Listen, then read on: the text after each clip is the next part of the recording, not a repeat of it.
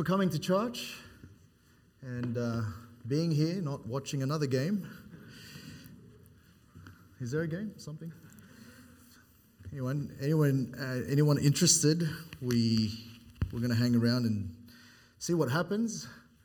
And not that Queensland really cares. There's no Queensland teams in this year, so not a big deal. But we're going to continue on tonight with our series on anatomy, understanding the church as a body.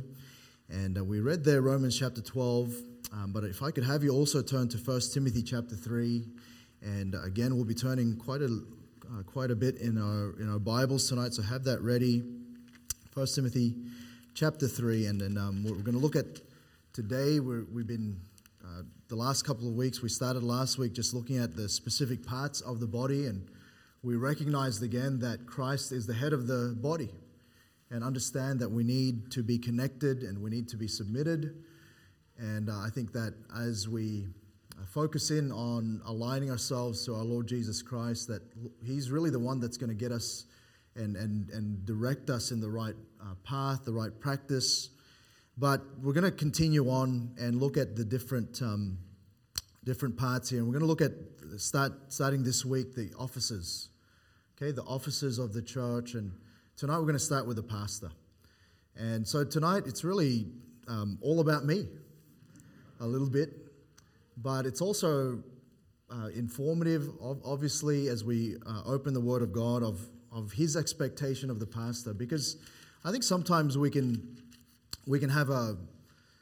buy into what we expect of the different parts of the body.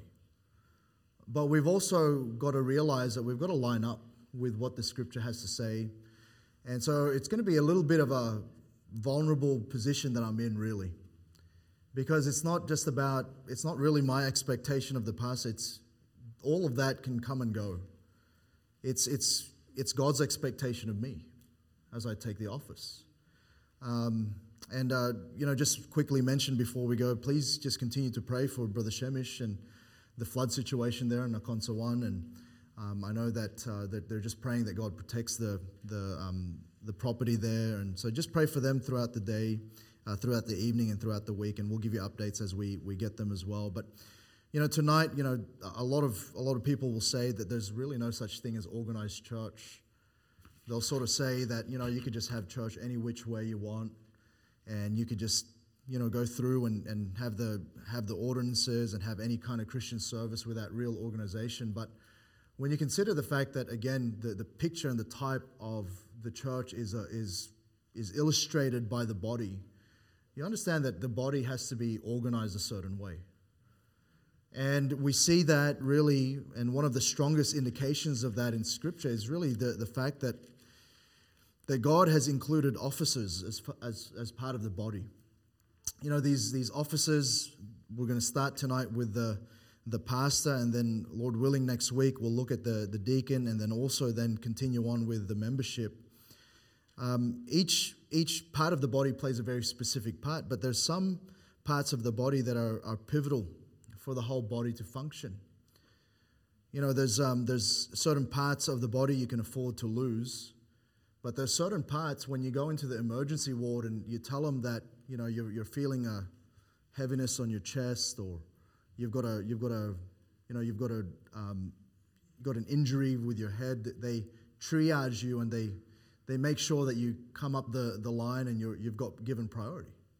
Why? Because they understand that there's certain parts of the body that are much more critical. And we're going to look at those. The first one here tonight, and as I mentioned, it's the office of the pastor. And I still remember growing up, just again, for me personally, the benefit of godly pastors in my life. I think about, our history here as a church and all those that have come before me who have invested in this place, and I'm thankful for that. I'm thankful for the fact that God designed it that way, and He calls people to that office. And, I just remember thinking about the heaviness of that.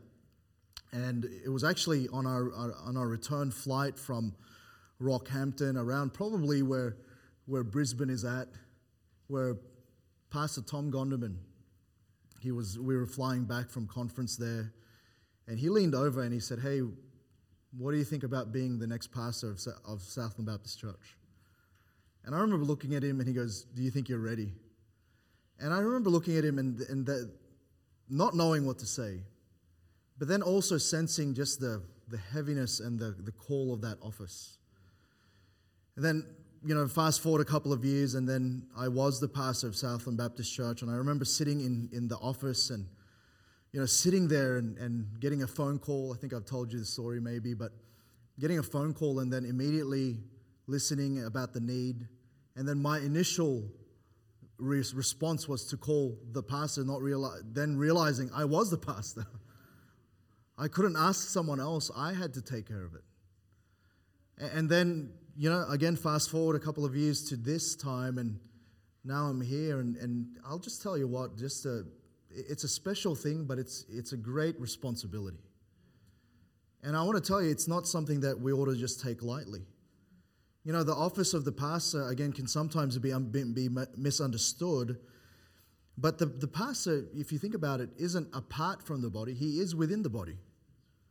Sometimes we can have the misconception that somehow the pastor is aside from the body and the body can, sort of function, and then the pastor is sort of left to himself there.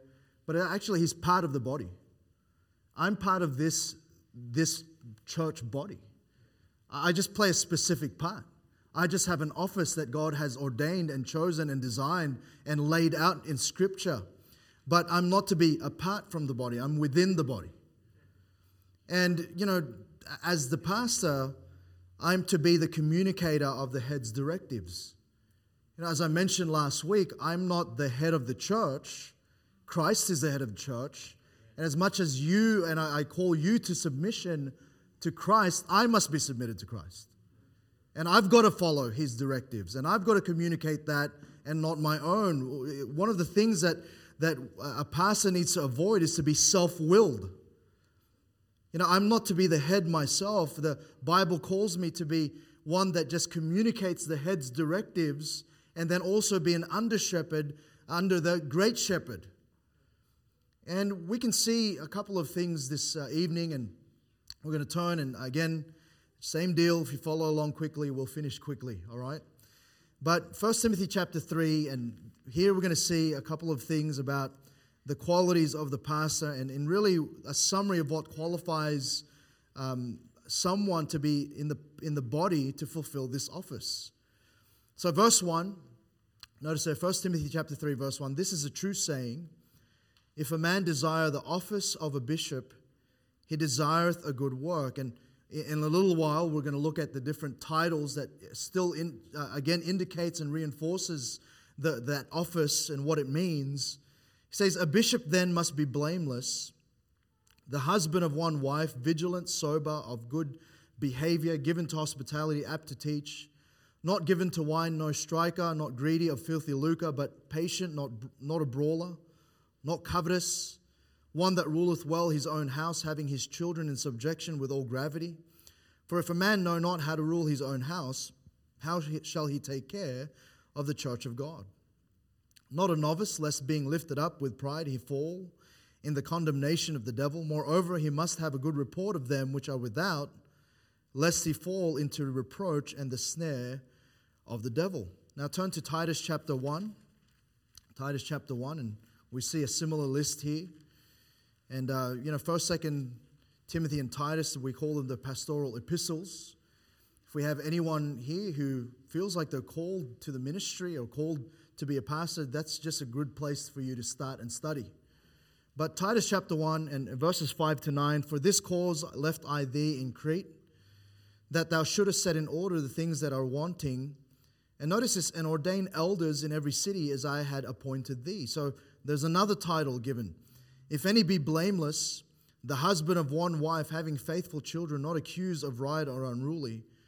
For a bishop, notice there the titles are used interchangeably, must be blameless as the steward of God, not self-willed, not soon angry, not given to wine, no striker, not given to filthy lucre, but a lover of hospitality, a lover of good men, sober, just, holy, temperate, holding fast the faithful word as he hath been taught, that he may be able by sound doctrine both to exhort and to convince the gainsayers. So we see here a summary really of all of the qualifications, what qualifies a part of the body to be taking on the office of a pastor. And I'm just going to quickly just go through these and not really pause and explain too deeply what each means. We may do that if we go into the book of 1 Timothy or 2 Timothy or Titus at a later date as we go verse by verse. But we see, firstly, he must desire the office. Right there, this is a true saying. If a man desire the office of a bishop, he desireth a good work. He must desire the office, meaning this, he's got to be called and he's got to be surrendered to it. All right, and again, we were at National Baptist Fellowship, and part of the discussion amongst the pastors was, who's coming up? Where are the young men coming up to fulfill some of the vacant offices in the land, some of the churches in the land? And we were just praying about that and seeking that. But we can't just manufacture someone with it. We can't just go, hey, you be a pastor. No, you seem to fit the bill. Listen, it's got to be a calling. It's got to be someone that is surrendered to that calling. He's got to have a willingness to fulfill that office. Notice then that simply he's got to be a man. All right, and we've got to mention that in our day and age, because the reality is we see even in Christendom just the looseness in doctrine that some churches have taken that position that women can be ordained into this office. No, he's got to be a man. All right, but can I remind you, he is a man. He's just a man that's been given a special calling and a calling under God. And so then he must be blameless. That just means without reproach. He must be a husband of one wife. That means he's married and faithful to that wife. He must be vigilant. That means watchful, cautious in his manner. He must be sober, which means serious-minded. He must be of good behavior. You know what that is? It's orderliness.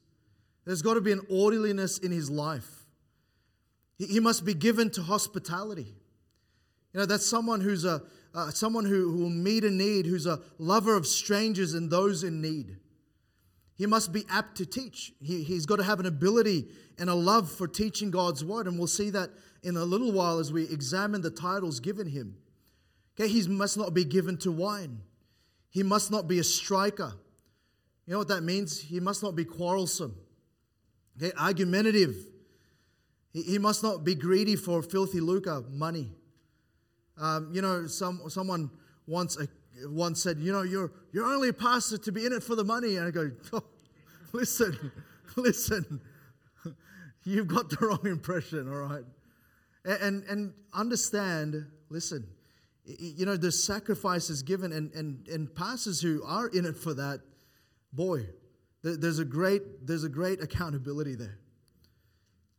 He must be patient. Okay, that means reasonable or gentle. He must not be a brawler, again, contentious. He must not be covetous. Okay, he must rule his own house well. That means his wife and his children must be in submission. And can I just take a time out here and say that the pastor's wife is not an office.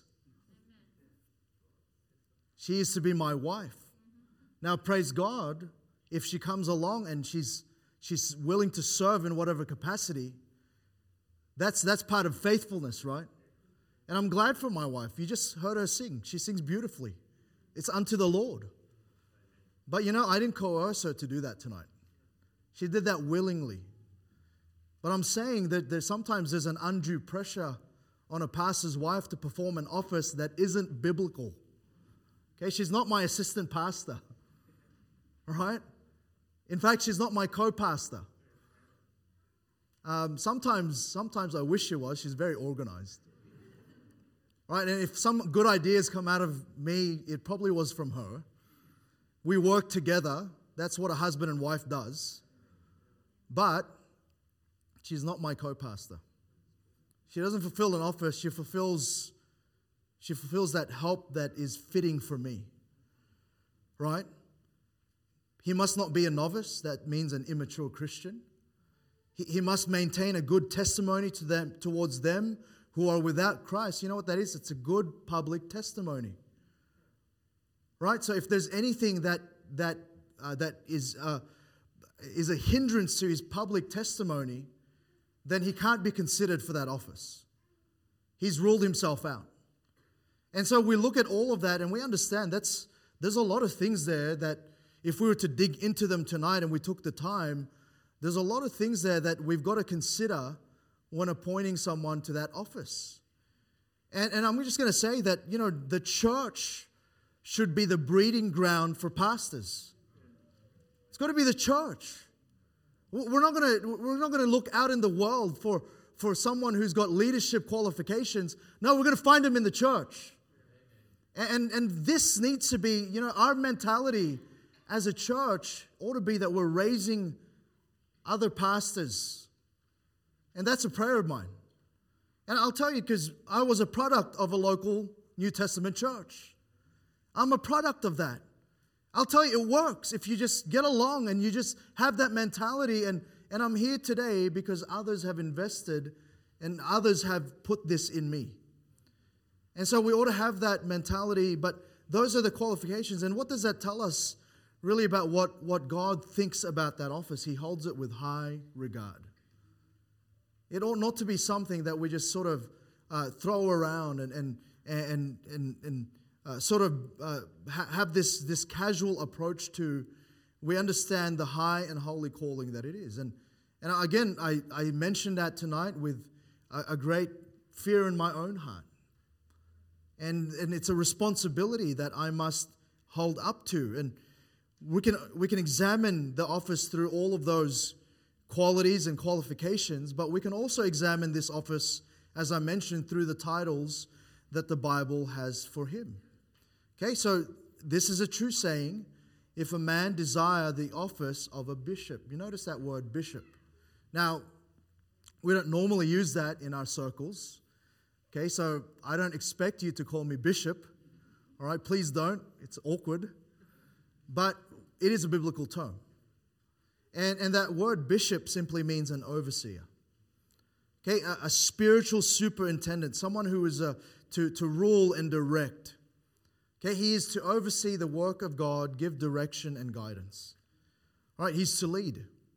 In 1 Peter 2:25, for ye were as sheep going astray, but are now returned unto the shepherd and bishop of your souls. You know who that's referring to? It's referring to Christ. But notice again those two words, as shepherd and bishop. Pastor just means shepherd. And those two things are interchangeable there. But understand that part of my role as the pastor of this church is to oversee the work of the ministry.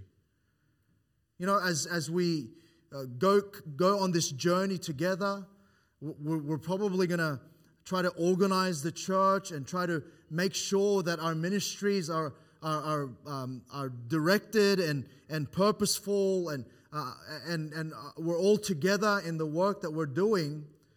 But God puts the mandate for me to oversee the work, and He's given me that, and it's to be a bishop, an overseer. But then notice the other one. We read it in Titus chapter 1. The other title for him is elder. Again, this is often used interchangeably with the word bishop. There's some examples of it in Acts chapter 20. We read that there in Titus chapter 1, where both bishop and elder is mentioned in the same breath.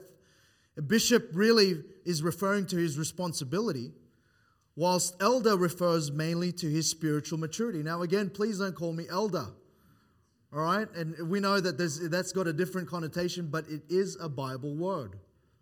Right, so in Acts 14:23, okay, and when they had ordained them elders in every church and had prayed with fasting, they commended them to the Lord on whom they believe. That word elder, it's a name frequently used in the Old Testament, really denoting a person clothed with authority and entitled to respect. And often what happened in the early church was some usage of the word, some words were redefined to fit a current usage. And the word elder was borrowed from that Old Testament usage of elder, someone clothed with authority and entitled to respect, to really refer to the pastors. And it was also this term used for pastors and gave the office its sense of ruling or governing. It was a position of authority. Look at 1 Peter chapter 5. Look at 1 Peter chapter 5. And keep a finger there, we'll come back to this in a little while as well. 1 Peter chapter 5, look at verse 1. The elders which are among you I exhort, who am also an elder, and a witness of the sufferings of Christ, and also a partaker of the glory that shall be revealed. Notice this, feed the flock of God which is among you, taking the oversight. So he's referring to elders, but the functions, we're going to see, feed the flock, that's the shepherd, taking the oversight, that's the bishop thereof, not by constraint, but willingly, not for filthy lucre, but of a ready mind, neither as being lords over God's heritage, but being ensamples to the flock. And when the chief shepherd shall appear, you shall receive a crown of glory that fadeth not away. So notice he's saying you are to be examples to the flock there, but he's using the word again, elders, to begin with. Look at 1 Timothy chapter 5. Look at 1 Timothy chapter 5. Okay, verse 1, rebuke not an elder, but entreat him as a father, and the younger men as brethren. Skip down, verse 17, let the elders that rule well be counted worthy of double honor, especially they who labor in the word and doctrine. So all of these, it's speaking in that sense, that title, one of clothed with authority, one who is worthy of respect. And there ought to be a mindset in amongst us, and it's not just about me, it's about understanding what God's design is. We're not lifting up man here. We're holding the office in high regard. And that respect that comes out of it, why? Because of the specific role that the pastor has to fulfill. And it's a heavy office. Again, I mentioned earlier that, I remember sitting there my first day ever pastoring as a senior pastor of a church, and it just dawned on me just the burden that I now had to carry. I often, I would hear previous pastors say, oh, Sunday's coming. Sunday's coming. And I never understood that really. I used to listen to that and go, yeah, I know Sunday's coming. It's a day of the week, But when I sat in that seat and I entered into that office, the burden of Sunday is coming, it rang true. I think we have a society that sometimes disparages leadership.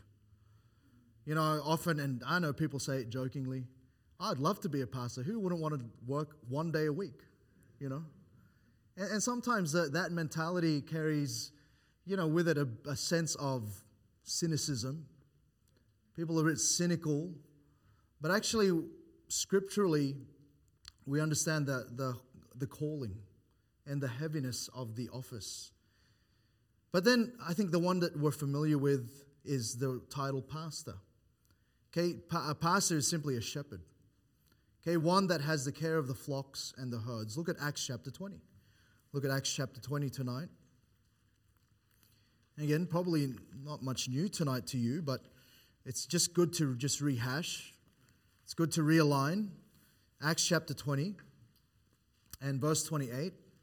It's Paul just giving the warning to those who he's left, the referenced earlier about those elders that they had ordained in every church. And now he's speaking to them. He's saying, take heed therefore unto yourselves and to all the flock over which the Holy Ghost hath made you overseers. So notice again, all of those titles really interchangeably, to feed the church of God, which he hath purchased with his own blood.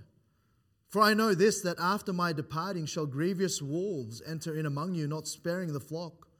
Also of your own selves shall men arise, speaking perverse things to draw away disciples after them. Therefore watch, and remember that by the space of 3 years I ceased not to warn every one night and day with tears. So he's saying there to them, feed. Saying protect.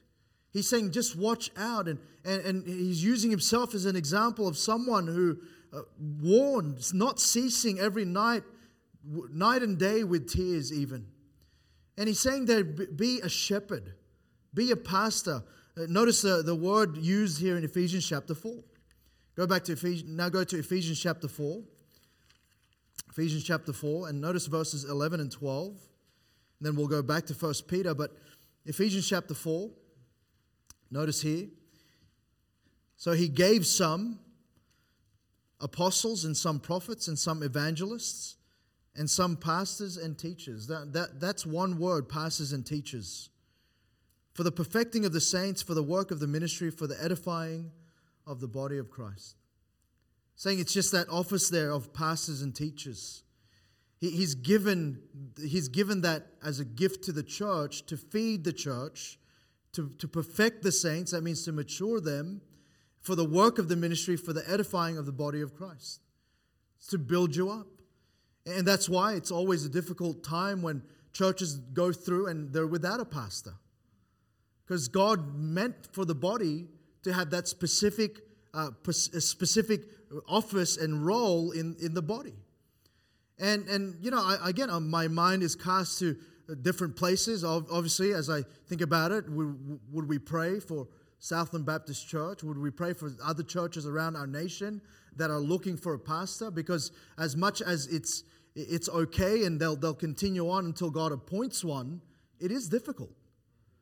And I'll tell you that from experience, because when I was, around 20, we lost a pastor for a while. Then before that, when I was 12, for 10 months, Southland Baptist Church, Bethany Baptist Church back then, for 10 months we didn't have a pastor. It was hard. It was difficult. Even as a 12-year-old, 13-year-old, I felt it. And not that the man is special in any way. He's just a man. But it's just the way the body's meant to function. And the pastor is given as a gift to the church. In 1 Peter chapter 5, we see how he is to pastor. We read it earlier, but verse 3, he says, feed the flock of God in verse 2.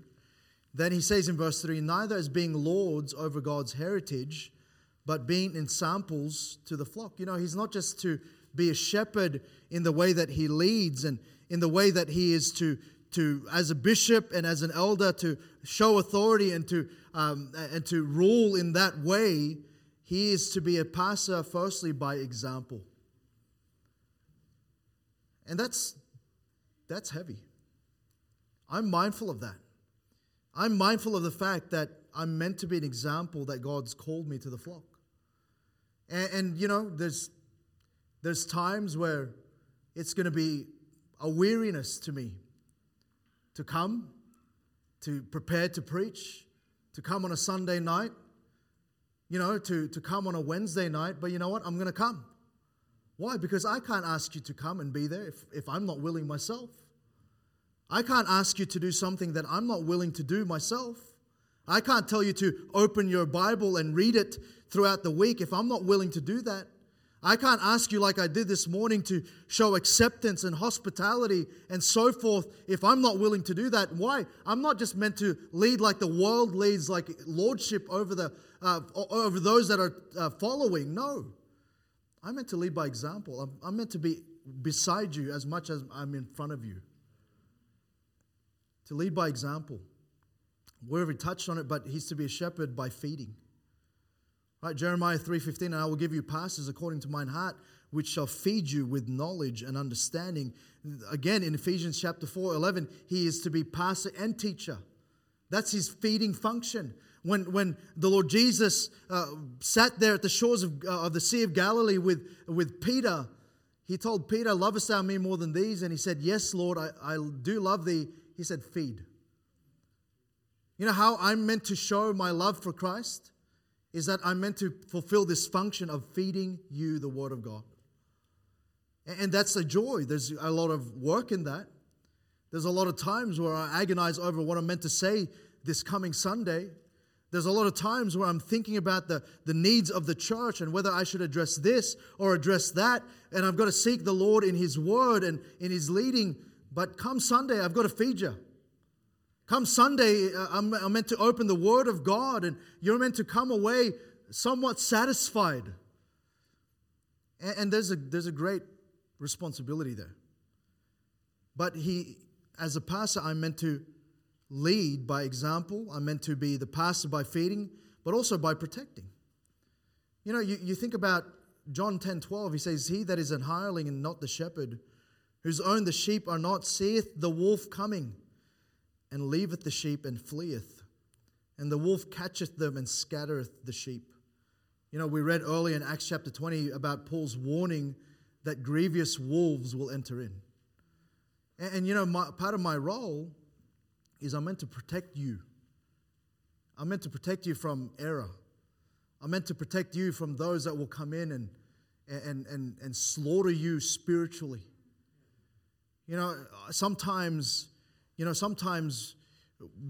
we can say things like, look, hey, Pastor, I just want to be around, I want to protect you. Hey, listen, that's my job. I'm meant to protect you. Okay, I'm meant to put myself on the line at times. I'm meant to put myself out there even when it's not popular to say things to you that will protect you and your family. And again, I'm mindful of the pressure of that. I'm mindful of the fact that I am to be over you in watch care. And, I think about David. David probably, aside from the Lord Jesus, who's the good shepherd, probably the best example of a shepherd we can see in the Bible. And you think about all of the things that David did. When he went to the battle and Saul was asking him, can you do this? He recounted some things that he did. He protected the sheep. And David could have said, it was so hard, but listen, his heart and his mind was for the sheep, to protect them. He went through. He was skilled up to be able to use that sling, to be able to then protect the sheep.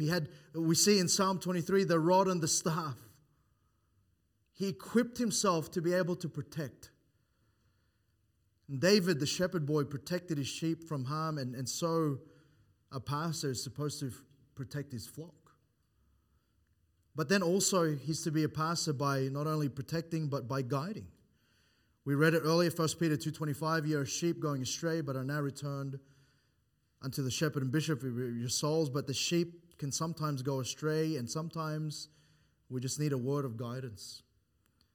Matthew 9:36, Jesus saw the multitudes. He was moved with compassion on them. Why? Because they fainted and were scattered abroad as sheep having no shepherd. And a flock needs guiding. But then really, by his presence. A shepherd is only a shepherd because he's amongst sheep. He's amongst the flock. A shepherd can't be a shepherd if he's never with the flock. I think about Paul's heart. He says, "Cease not to warn you night and day." I can't help but imagine the shepherd alone out there in the field, mindful that there's the flock out there with danger, with predators waiting, and the flock needing the shepherd to stay awake. That's what God's called me to do for you. And think about it. And I'm still getting to know you. I'm still getting to know your needs and your heartaches, your pain, the things that you're struggling with. But I'll tell you, I'm willing to do it. Why? Because I'm called to be a pastor. I'm called to be your pastor. And we'll go along and there's going to be times where we might have difficult conversations. There's going to be times where I'm going to just tell you something from a warning point of view, but I'll just tell you it's out of a heart of love for you. But I can't know that if I'm not around you. And we've got to understand that a shepherd can't be a shepherd without his sheep.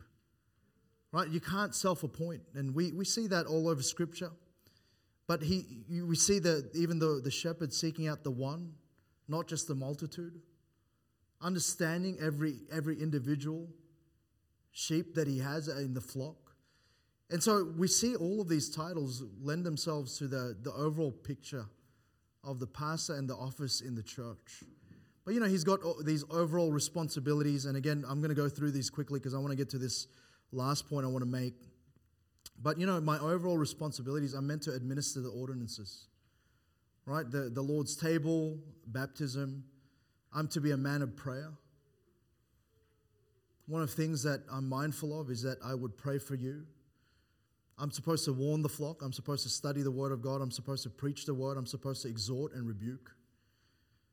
I'm supposed to feed and lead the flock. I'm supposed to be an example to all. But I'm supposed to watch over your souls. Have you thought about that? That's an amazing thought, that God would have someone to do. We often think about that as in, I watch over your souls. But, I just have to remind myself, I'm part of the flock. Who's first I'm meant to watch? Whose soul I'm meant to watch? My own. I'm meant to watch my soul. I'm meant to guard my own heart.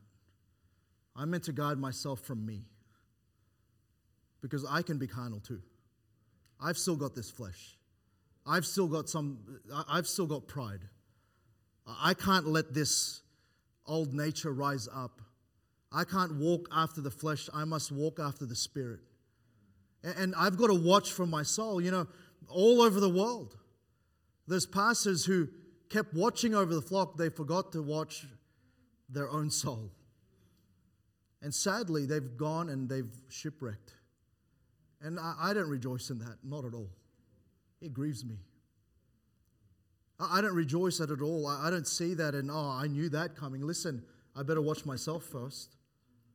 And I've got that responsibility to watch over my own soul, but certainly over the flock. And so with all of that, I know it was pretty quick tonight. I want to ask you this. Would you pray for me? I'm going to pray for you, but would you pray for me?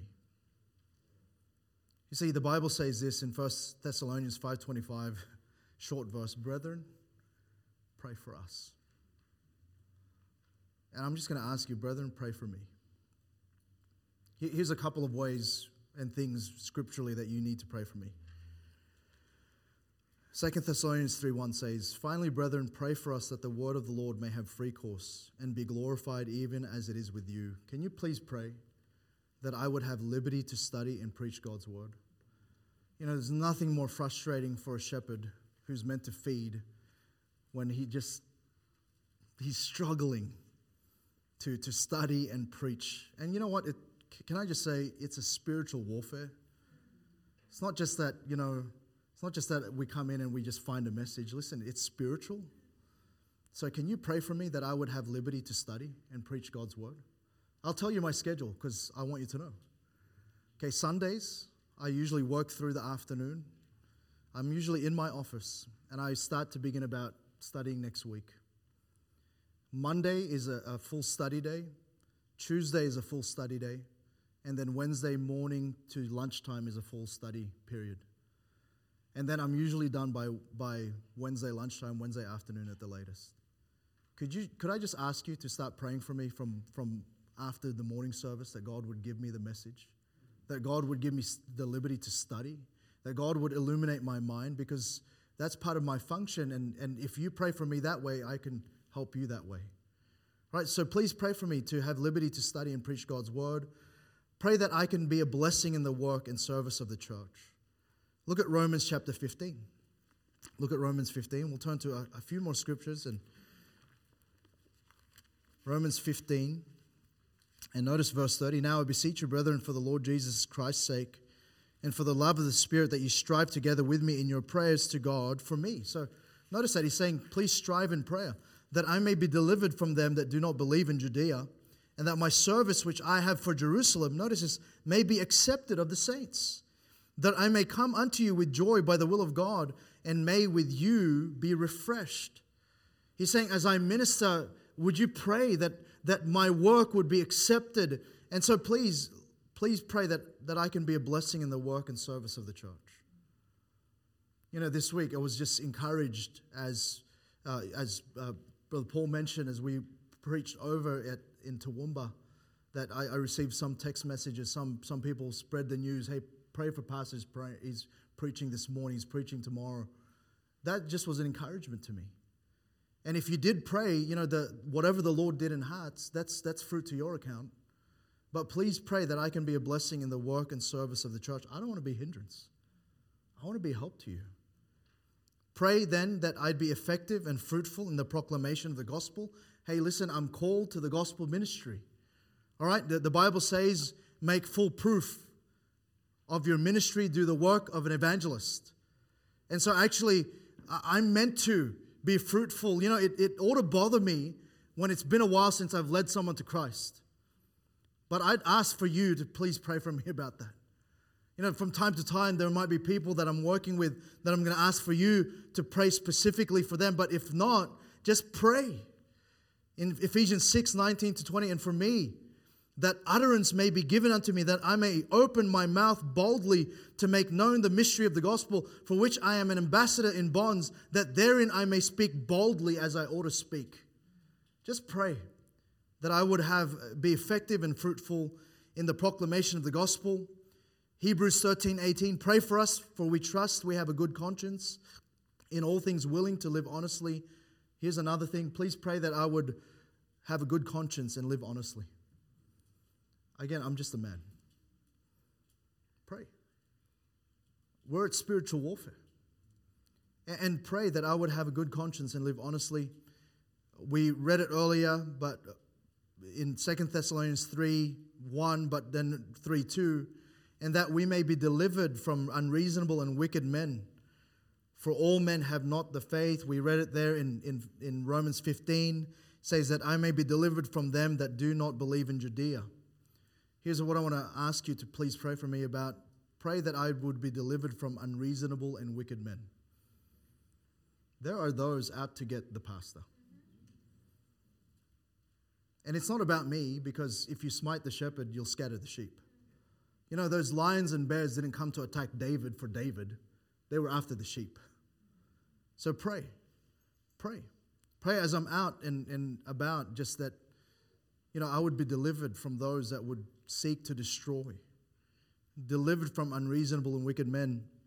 We won't take the time to turn there, but write these down. Philippians 1:19-20, 2 Corinthians 1:10-11. The gist of it is this: pray that I would have deliverance from troubles and that I would have a supply of needs. Paul often said that, didn't he? About some of the needs that he had. And I'm so glad for those who've just over the years and over the course of the last couple of months just said, hey, do you need anything? And have just been willing, just by God's enabling in their lives, to meet a need. I'm thankful for that, but please pray that I'll be delivered from trouble. Pray that I'll have boldness in the face of trouble. I understand that. I've had enough years of experience in the pastorate that troubles do come. And pray that I don't weary in that. But then lastly, and really importantly, please pray that I would follow and be submitted to God's will. Paul said it so often, Paul the apostle, by the will of God. I have a calling, but I must continue to be submitted and follow God's will. That's going to be the health of the church. The warning that we read in Titus 1 about being self-willed, that's real. And I've got to be careful. But pray that I would follow and be submitted to God's will. And I know that was quick, but I want to just finish. I'm grateful. It's a great privilege to be called to this office. I don't take it lightly. It's a heavy burden. I'll tell you, it's one filled with great joy in Christ. There's joy in it. I love what I do.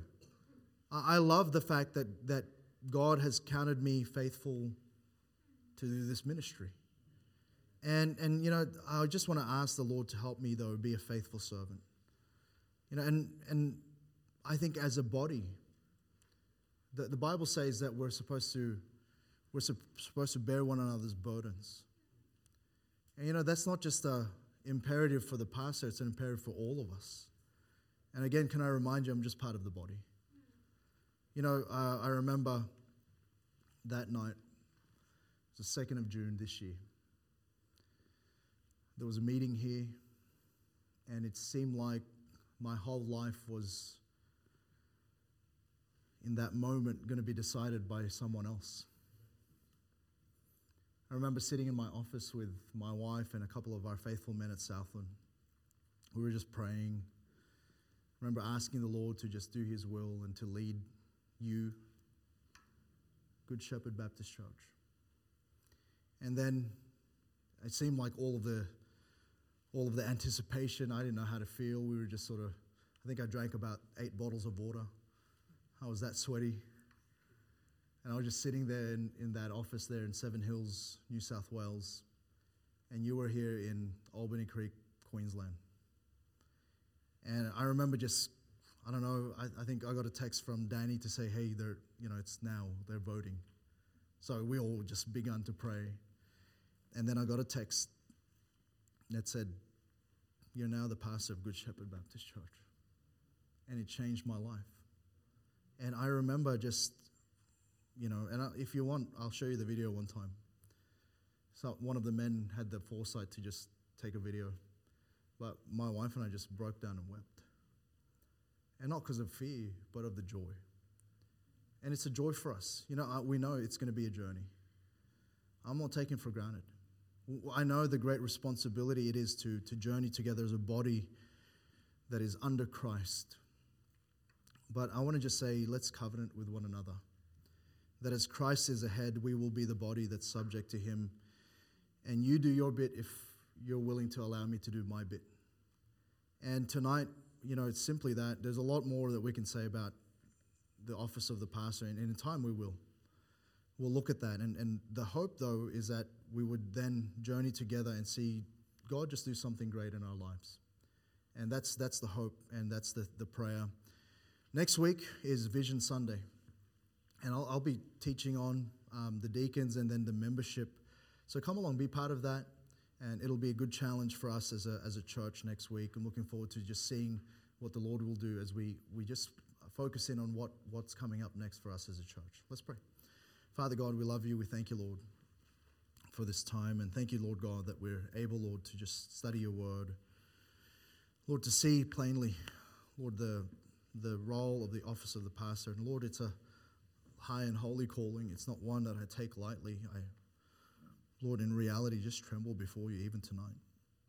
But I'm thankful to God for the grace and Lord, the enabling that you give. And Lord, I do pray for our church. I pray that you'd bless, Lord. I pray that you'd help each one just have Lord, an understanding of where we're supposed to support one another. And Lord, where we're supposed to just continue on, Lord, to serve you and to see you do some great and marvelous things which we know not. I pray for your blessing upon our church family this week. Lord, whatever we're going through, I pray that you just would be present, that you would be our great shepherd, our good shepherd. And I pray that you'd be glorified in Jesus' most precious, holy, wonderful name.